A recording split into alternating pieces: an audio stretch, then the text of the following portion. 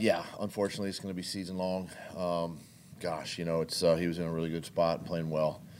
My heart goes out to him, and obviously a speedy recovery. But when he comes back next year, he'll be ready to go. Tyler Shatley taking his place, is that, having a veteran like him on the team, is that what, kind of helps out you guys in that area? Yeah, I mean, anytime you have veteran, backups, swing guys that go multiple spots is beneficial. Shatley's one of those guys, whether it's guard or center. It's just valuable to have. And, you got him, you got Walker sitting there. Cole Van Lannon can obviously play guard and tackle, so we got options. With John Miller being added, is that more depth, or is that kind of what was the thought process? Well, I mean, when you lose a player like Ben, obviously you get that spot, right? And so, we did our due diligence the last couple of days and brought a few guys in to work out and really feel comfortable with him. And now we just got to get him caught up to speed, and he'll be in that rotation for potentially that seventh, eighth spot in the lineup. Expectation that Shatley will start this Yes. season? Yep. Yes. Playing the Colts again after playing on week 2. Have you had that quick of a turnaround on playing a team twice in your coaching career? Oh yeah. NFC East. Last 4 games of the year, we played our division 4 games, and I believe it was the Giants twice. So yeah, it's a quick turnaround, but we're excited for the opportunity. Going to their place should be a great environment, a great fan base there. Looking forward to it. We know, it's obviously it's going to be a different game, and just going to take a good week of preparation, and guys are excited for that. Does it make prep easier when you got that one on tape just recently, or is it tough? Challenging? Yeah, it's never easy. Preparation's never easy. That's the one thing about knowing your opponent. They know you, and we know them, and you're not going to fool anybody or trick anybody, and it just comes down to your hard work and preparation. And listen, this is a well-coached team. It's a good football team. It's a disciplined football team. You see it on film, and I expect a much different ball game than the first time. With obviously going up against the cover 2 of the Texans this past weekend, knowing it's more of the cover 3 that Gus Bradley runs, but You study your tape. I try. I do try. That's good. I hang out with Coach Campo enough, so that There you helps.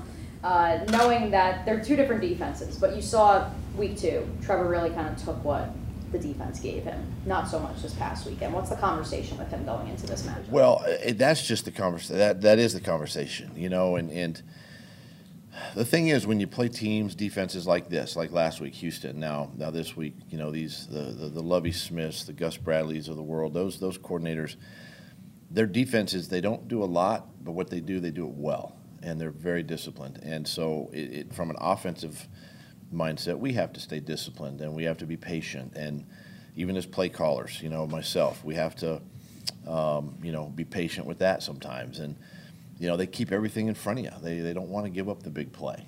So it's just that's the mentality. And that's the mindset as you play teams like this. Did you feel like maybe he pressed a little bit too much because he was trying to go for the kill shot as opposed to just playing within what they gave? It can happen. And again, that's why these defenses play this style. They want to frustrate the offense. They want you to make the mistake. And, it's like playing New England. They're going to give you the same thing over and over, and they expect you, the opponent, to make the mistake. And that's when you lose the football game. So, games are lost, more than they are won. And, we've got to have a good week this week and get ready to play. You've been consistent in saying that Trevor's going to be good. He's going to be fine. Everything's going to be okay. How tough is it as a coach to wait for that light to go on and sort of stay on? Doesn't mean that he can't have a bad game here or there, but where you're waiting for that consistency to kick in. There's got to be patience, with that.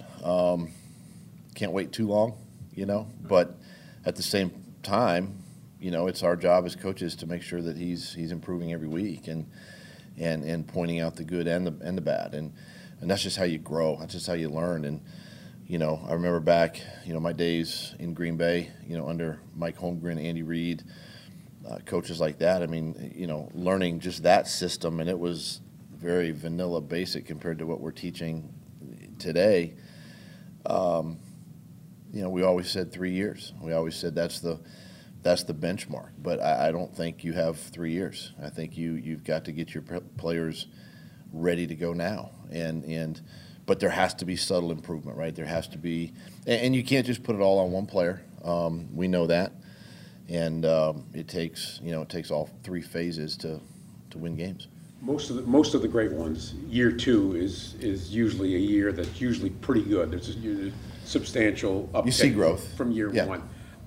But this is year 1 for Trevor in your system. How much does that impact it a little bit? I think it impacts it some, but again, you look around the league at some of the places where, there has been turnover this year, and some of those teams are having success, but you got to look at the whole picture, right? And what we're trying to do, what we're trying to get accomplished, and we have a young quarterback that is learning and growing. I do strongly feel that he's going to be good in this league, and it's going to be sustainable, and that's why I'm here. That's why Press is here, Mike is here, so that we can get him heading in that direction. Doug, I don't want to put you in a position of criticizing the previous coaching staff or anything, but in coming here and starting to work with Trevor for the first time, were there things that you went over with him that maybe he should have known after 1 year in this league, and maybe he didn't because last year was kind of a lost year for him? Like I said, I'm not trying to make excuses, but in a sense, is this his rookie year in some ways? It's really hard for me to go back and get into the minds of the coaches that were here, and got a lot of respect for them and what they do. But I just know that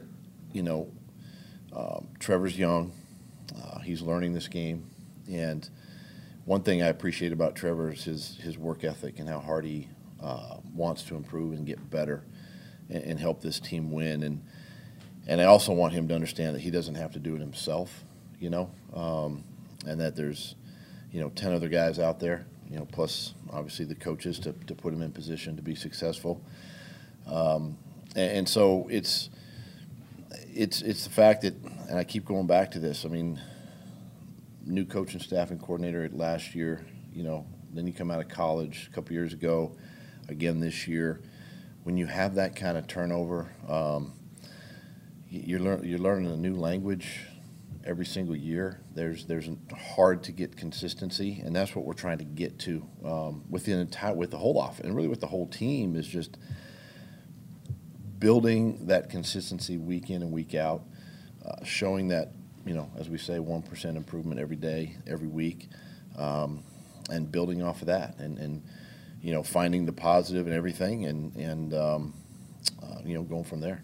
Doug, it seems like the officiating now in wake of Tua has now taken, they were really going to protect quarterbacks. We've seen this the last couple of Tom Brady, and then, I don't know, whatever the one Monday night was. Do you have a talk with your team about reminding them that, hey, this is now the way they're going to enforce this stuff? No, I don't have that conversation. I just want our guys to play hard. Obviously play within the rules, but play hard, play fast. It's a physical football game, and it's just, things are going to happen. Calls are going to happen that we may agree or not agree with, but I just don't go there. I just don't want to put that in our players' minds or in their heads, and you still want them to play fast. How would you evaluate the pass rush this past weekend? It can improve. It can get a little bit better. We pride ourselves on getting after the quarterback, and there were flashes of it, where we disrupted Davis a little bit. Could have done better there, but the guys take a lot of pride in their work, and that's something that they'll get back here on the practice field this week and fix. Are you starting to see Travis get more and more comfortable the more live reps he's getting? He is. He's understanding his role. He's understanding his responsibility within the offense. He understands the offense, and and even where each week, where we're trying to use him, within the framework of a formation or a play, and he's done a nice job with that. He's handled it well, and when he's had an opportunity, he's impressed, and we got to keep him going. His ability to rattle off explosive plays, how much can that help the offense when it's maybe in a roll at times? I mean, it's a boost. It helped us Sunday. As we moved the football. Early in the game, he got some big runs there, and just like James a couple weeks ago, had a couple nice runs, and but that's all a spark. Sometimes you need, you're just looking for one guy or one side of the ball to make a play, and he has been able to do that for us, and our goal now is to finish those drives in the red zone. That's been kind of the struggle, especially last week, and we got to make sure that we do a better job there. We asked you about Barge, what about Caleb? Is that season ending or? Caleb's just going to miss some time. He's just going to miss some time, so he should make a full recovery and be back. How much of a, you're trying to balance trying to, be a pass-first offense and trying to get Trevor acclimated to that, but also knowing that maybe Travis is the hot hand or James is the hot hand and you want to run the ball. How much of a balancing act is that for you as a play caller, especially in a game like Sunday? It's a challenge. It's a challenge. You do whatever it takes to win the game, whether it's throwing it or running it. I think we saw on the 2 wins there was a nice balance there, which is typically the case, for most teams. And so you're looking for that again, that one spark, and it might be a, TJ rattling off a 30-yard run, or we get an explosive pass, to Evan down the middle, something like that. So you never know what it's going to be. You still stick to the game plan as much as you can, and what you've practiced during the week.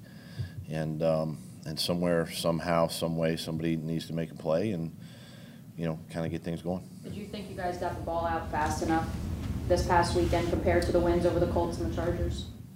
I thought so. I mean, we kept the quarterback, kept Trevor pretty clean all day. Protection was good. Again, it's just a matter now of just we have to evaluate the scheme. Was the scheme, appropriate for what we saw? And that falls back on us. And so as a staff, we can do better and help our guys out better there.